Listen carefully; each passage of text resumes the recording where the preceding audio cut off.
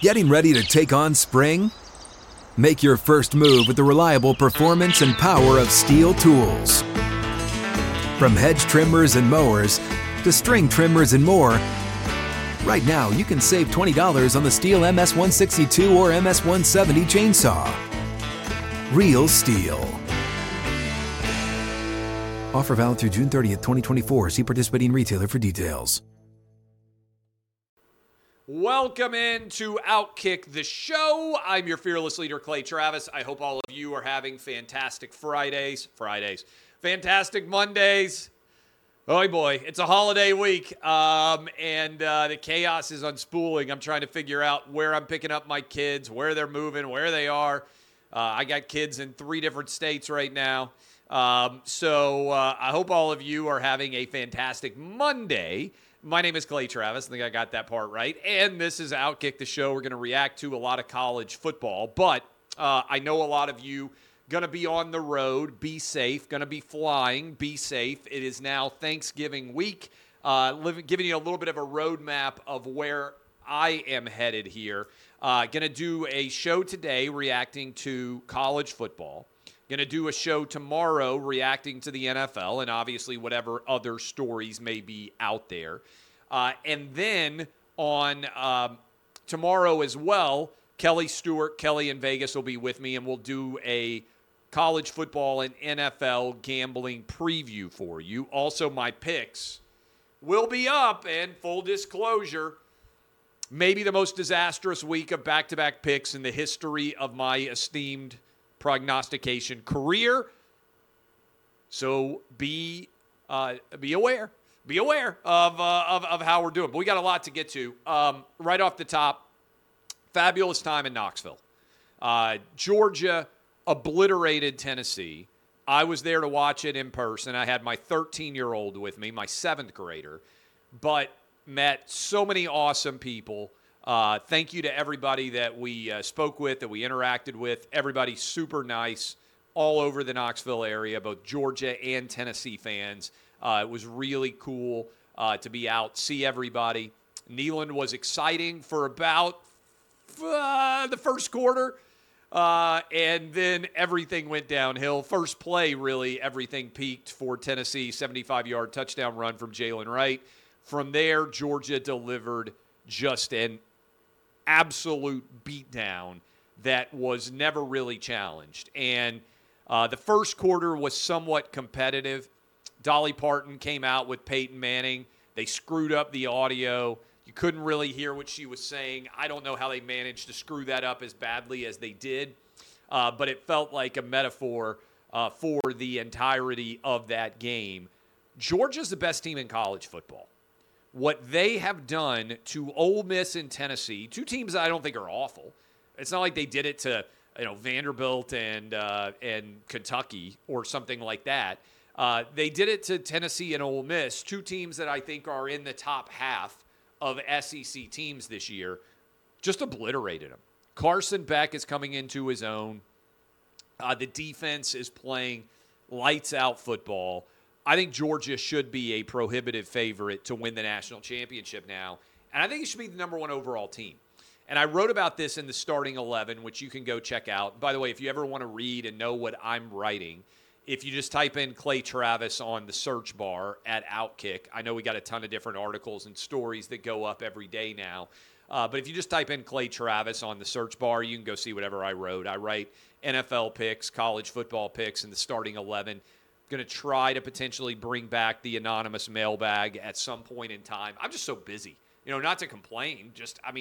All the television hits, all the radio shows, all the travel all over the place. I just got so much going on a day-to-day basis. It's hard to have time to sit down and write, not to mention this book that I spent a lot of time writing over the past 6 months or so. But I'm going to try to do more at the anonymous mailbag, get more articles up once college football season is over. I'm also headed down to Australia, so I'm going to be gone with my family for several weeks there. I've wanted to go to Australia for a long time. We leave. We're going to do Christmas and New Year's in Australia this year. So one of the things I want to take advantage of is traveling with my kids while I can, which is what I try to get them on the road with me to games and everything else while they're still young enough to not yet be in college where they have all their own activities. I'm going to have a 16-year-old come January, which is crazy to me. So that's rapidly advancing in terms of what goes on here. Hey, Clay Travis here. We'll be right back. But first, here's a word. What's up, everyone? It's Nick Wright, and I got something exciting to talk to you about today. Angie, your ultimate destination for getting all your jobs done well. Now, Angie isn't just your average home services marketplace. It's a game changer with over 150 million homeowners served and a network of over 200,000 skilled pros. Angie has experience and expertise to tackle any project with ease. Whether you're looking to spruce up your backyard or undergo a major home renovation, Angie's got your back. And their pros are locally based, often running small businesses right in your community. And here's the best part. Angie makes the process seamless. From researching and comparing pros to scheduling services at your convenience. Angie's user-friendly platform puts you in control. So why settle for anything less than perfection when it comes to your home? With Angie, you can trust every project will be completed with the utmost care and professionalism. So get started at Angie.com. That's ANGI, or download the app today to discover why homeowners across the nation are turning to Angie to get all their jobs done well. Georgia's the best team in college football. And I think Georgia should be a unanimous number one overall right now. And that's where I have them in my Outkick poll. Michigan. Look, another guy gets fired on Friday. I think it's fair to ask. When you watched Michigan play against Maryland, it didn't look like the same team that was playing earlier this year. Frankly, Purdue didn't look like the same team that was playing earlier this year. Maybe that's just a function of the team getting a little bit bored. Certainly Maryland is that vintage trap game scenario. Penn State, Maryland, then you got Ohio State week. But I think it's fair to ask whether all of the controversy surrounding Michigan football is actually starting to impact the on-the-field play. And I think Michigan's better than Ohio State, but Ohio State has a lot less drama. And could that be impactful in the big house? Granted, Michigan's been on the road at Penn State and Maryland back-to-back, but I do think it's worth contemplating as you try to figure out exactly what's going on there. Michigan, I have got. Ohio State, I think, is playing better right now. Washington, give them credit. Here's where we're trending, right? There are 8 teams that are still alive for the college football playoff. You got Georgia and Alabama, Florida State. I'm going to talk about Florida State in a sec. Michigan, Ohio State, Washington, and Oregon. And you start to analyze all of that, and you start to ask, and Texas. Those are the 8 teams that are still alive. 4 of those teams will make the college football playoff. Congratulations to Washington on the road, up 22-10 at the half at Oregon State. They hold on. I think if you look at the landscape right now, clearly the winner of Ohio State, Michigan is going to be in the playoff. The winner of Georgia, Alabama is going to be in the playoff. The winner, I believe, of Washington, Oregon, Pac-12 title game, presuming that's going to be it, it's going to be in the playoff. And Texas, if they win out, will be in the playoff. And Florida State, now with Jordan Travis out, should be in the playoff, but for that situation that I just laid out, where you end up with 5 champions, all of whom are deserving of a playoff bid, and only 4 can make it. Now, I still think Texas is going to lose. It wouldn't stun me if Florida State actually lost this weekend to Florida, believe it or not, or next week to Louisville. So this could all still resolve itself, right? We could end up in a scenario where you have undefeated Georgia, undefeated Michigan or Ohio State, undefeated Florida State, and undefeated Washington. And it's super easy, right? You just take the 4 undefeated champs, and it actually sets up perfectly for the final year of the 4-year playoff. But if you end up with 5 champs, several of them with 1 loss, and Florida State wins out but doesn't look very good against Florida or Louisville, and without Jordan Travis, you question where their ceiling is, I think that gets tough. It also, to me, is tough for me personally to accept that if Georgia goes 12-0 and then loses the SEC championship game on a field goal by Alabama, that a clear number one team would drop outside of the top four based on that result. I think it's clear that Georgia, whatever you think of them, is one of the four best teams in college football. And if the goal is to get the four best teams, then to me, just because Georgia lost a close game to Alabama, I don't understand why they would go from the number one overall team to suddenly 5. Doesn't make sense. Obviously, this is going to become a much less of an issue next year when we go to 12 teams. But I do think if you look at the overall college football landscape, that Georgia, assuming they beat Georgia Tech to get to 12-0, which I think they will, that Georgia is one of the four best teams in college football, regardless of what happens to Alabama. Now, the challenging scenarios out there are what happens if you have 13-0 Florida State, 12-1 Alabama, 12-1 Texas, right? 12-1 Oregon. How do you decide which teams get in? I think we could end up with some challenging scenarios there. Bigger picture. Colorado, 56-14, they lose to Washington State. Remember when everybody was all gaga over Deion? Colorado Buffalo's 3-0. They're going to go 1-8 in the Pac-12, probably lose to Utah this weekend, and finish 4-8 overall, last place in the Pac-12. Deion is not recruiting at a very high level. What do we think is going to happen going forward with the Colorado Buffaloes? They're going to have to get a lot of guys in the transfer portal. Is Deion going to flip that schedule over in a hurry? I think it's worth debating. You look at what's going on right now with Tennessee, absolutely whipped by Missouri, also then losing to Georgia, get whipped back-to-back weeks. 8-4 for Josh Heupel. What do people really think, right? I think there's not a lot of really happy SEC fans right now. You've got a clear top 5, I would say, that have distinguished themselves as having pretty good years. Georgia, Alabama, Ole Miss, LSU, Missouri. I think Tennessee's probably a clear 6 there at 8-4, assuming they beat Vanderbilt. There's a lot of teams on further down the list. Truly, Texas A&M's not happy. How about Auburn losing by 21 to New Mexico State? How about Arkansas bringing back Sam Pittman, even though they're sitting at whatever they are, 4-7, I think is the Arkansas record. What about South Carolina, 5-6? Kentucky, 6-5 after they started 5-0, with a pretty solid chance that Kentucky will lose to Louisville. Vanderbilt's just awful, again, assuming they lose to Tennessee. Florida. What in the world is going on with Billy Napier? Unless Florida pulls off the win over Florida State, and I need to look it up. I haven't even checked the gambling lines yet. Let me pull that game up because I'm actually curious to see what that line is. But unless Florida pulls off the upset over Florida State, I want you to think about this for a minute. Florida, unless they pull off the upset over Florida State, is going to finish with a losing record for 3 straight years. Has not happened since 1945 to 47.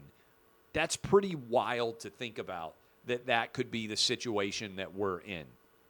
I'm surprised, by the way, that Missouri's only a 7.5-point favorite at Arkansas. It speaks to how much of a mess that overall program Arkansas has been, given what they're looking at. By the way, Texas, 13.5-point favorite, pretty substantial over Texas Tech.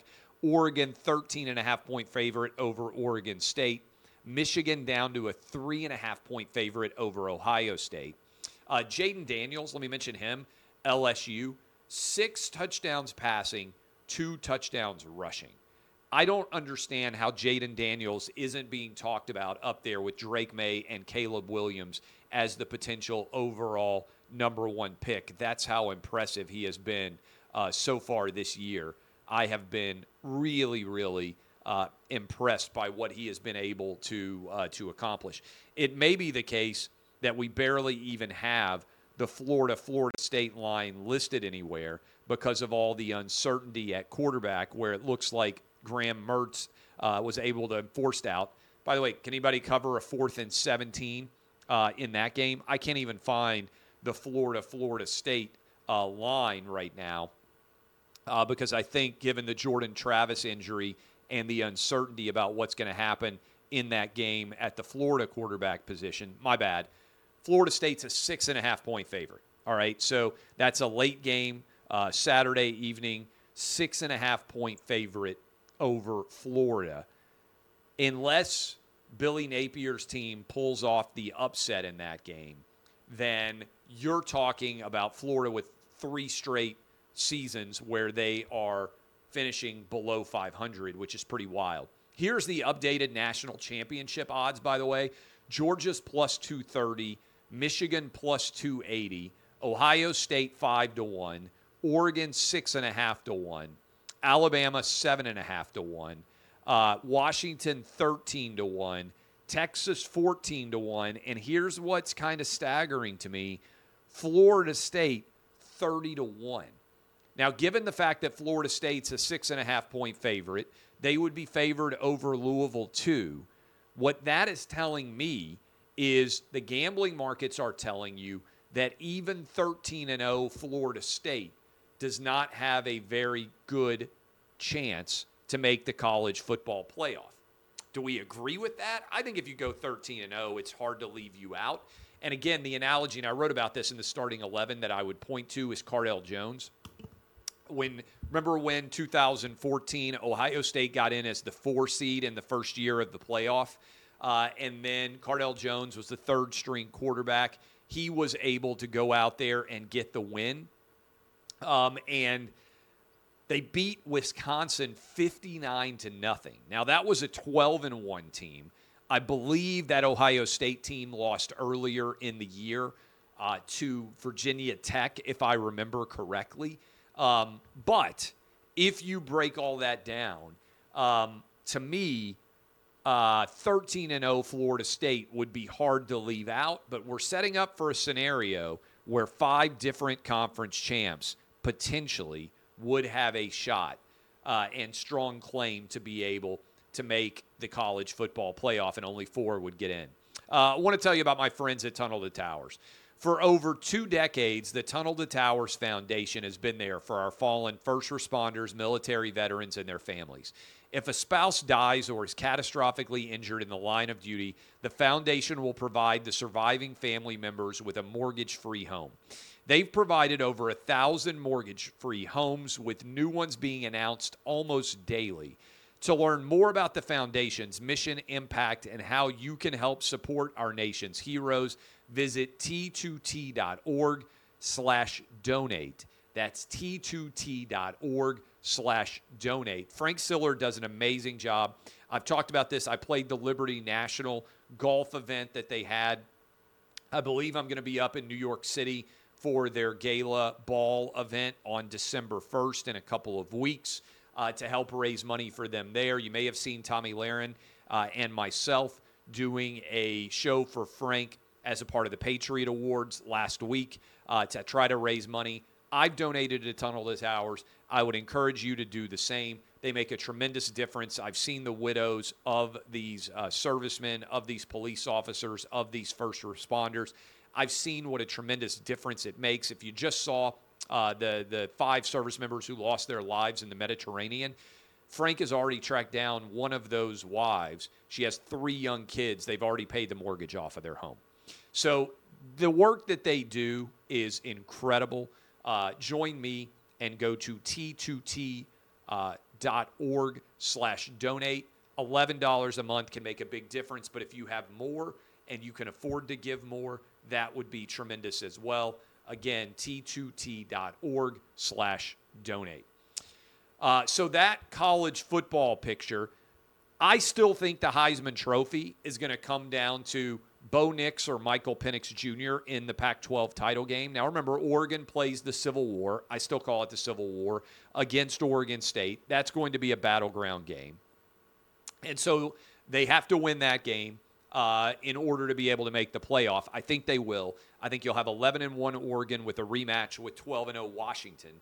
And I think whether it's Bo Nix or Michael Penix Jr., whichever quarterback plays better in that game, and right now I think it would be Oregon.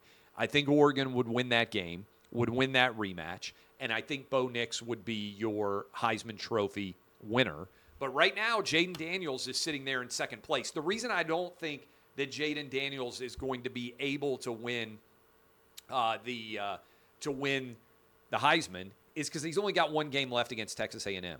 And that game, the LSU-Texas A&M game, kicks off at the exact same time as the Michigan-Ohio State game. Nobody's going to pay attention because nobody, unless you're a diehard LSU or Texas A&M fan, the nation is not paying attention to what happens in that game.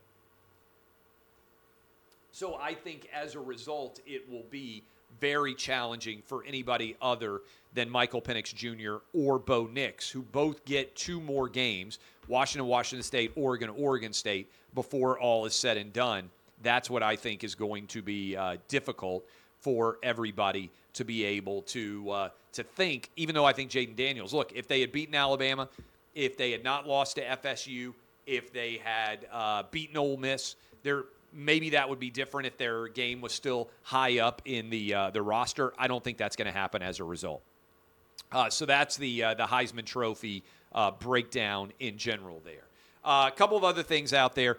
A Harvard-Harris poll is out, and it has Donald Trump up 6 points. I'm going to talk about that on the Tuesday edition of the program right after I break down all the NFL action. But I wanted to make sure that I didn't finish today's program on this Thanksgiving Monday without ensuring that I was wishing a happy 81st birthday to Joe Biden. Joe Biden had almost nothing on the schedule today other than pardoning a couple of turkeys and proving how difficult it has turned to actually be able for Joe Biden to even read off the teleprompter. They tried on his 81st birthday, and we can put this clip in and we can share it. They tried on Biden's 81st birthday to try to show, hey, he's with it. He knows what's going on in the world. They tried to make a reference, and I'm not even sure what was intended on the actual teleprompter. Maybe I'm being uncharitable and Biden actually went off script here.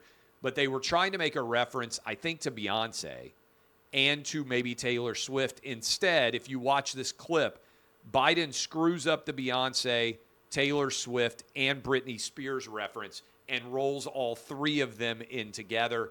I find it unbelievable that Joe Biden, this is the last birthday he will have before the 2024 election.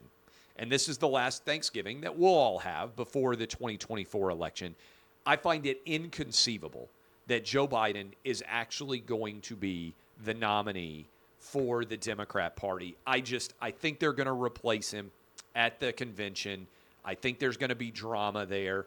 I find it hard to believe that he's actually going to be the selection. But we will see. All right, I love all of you.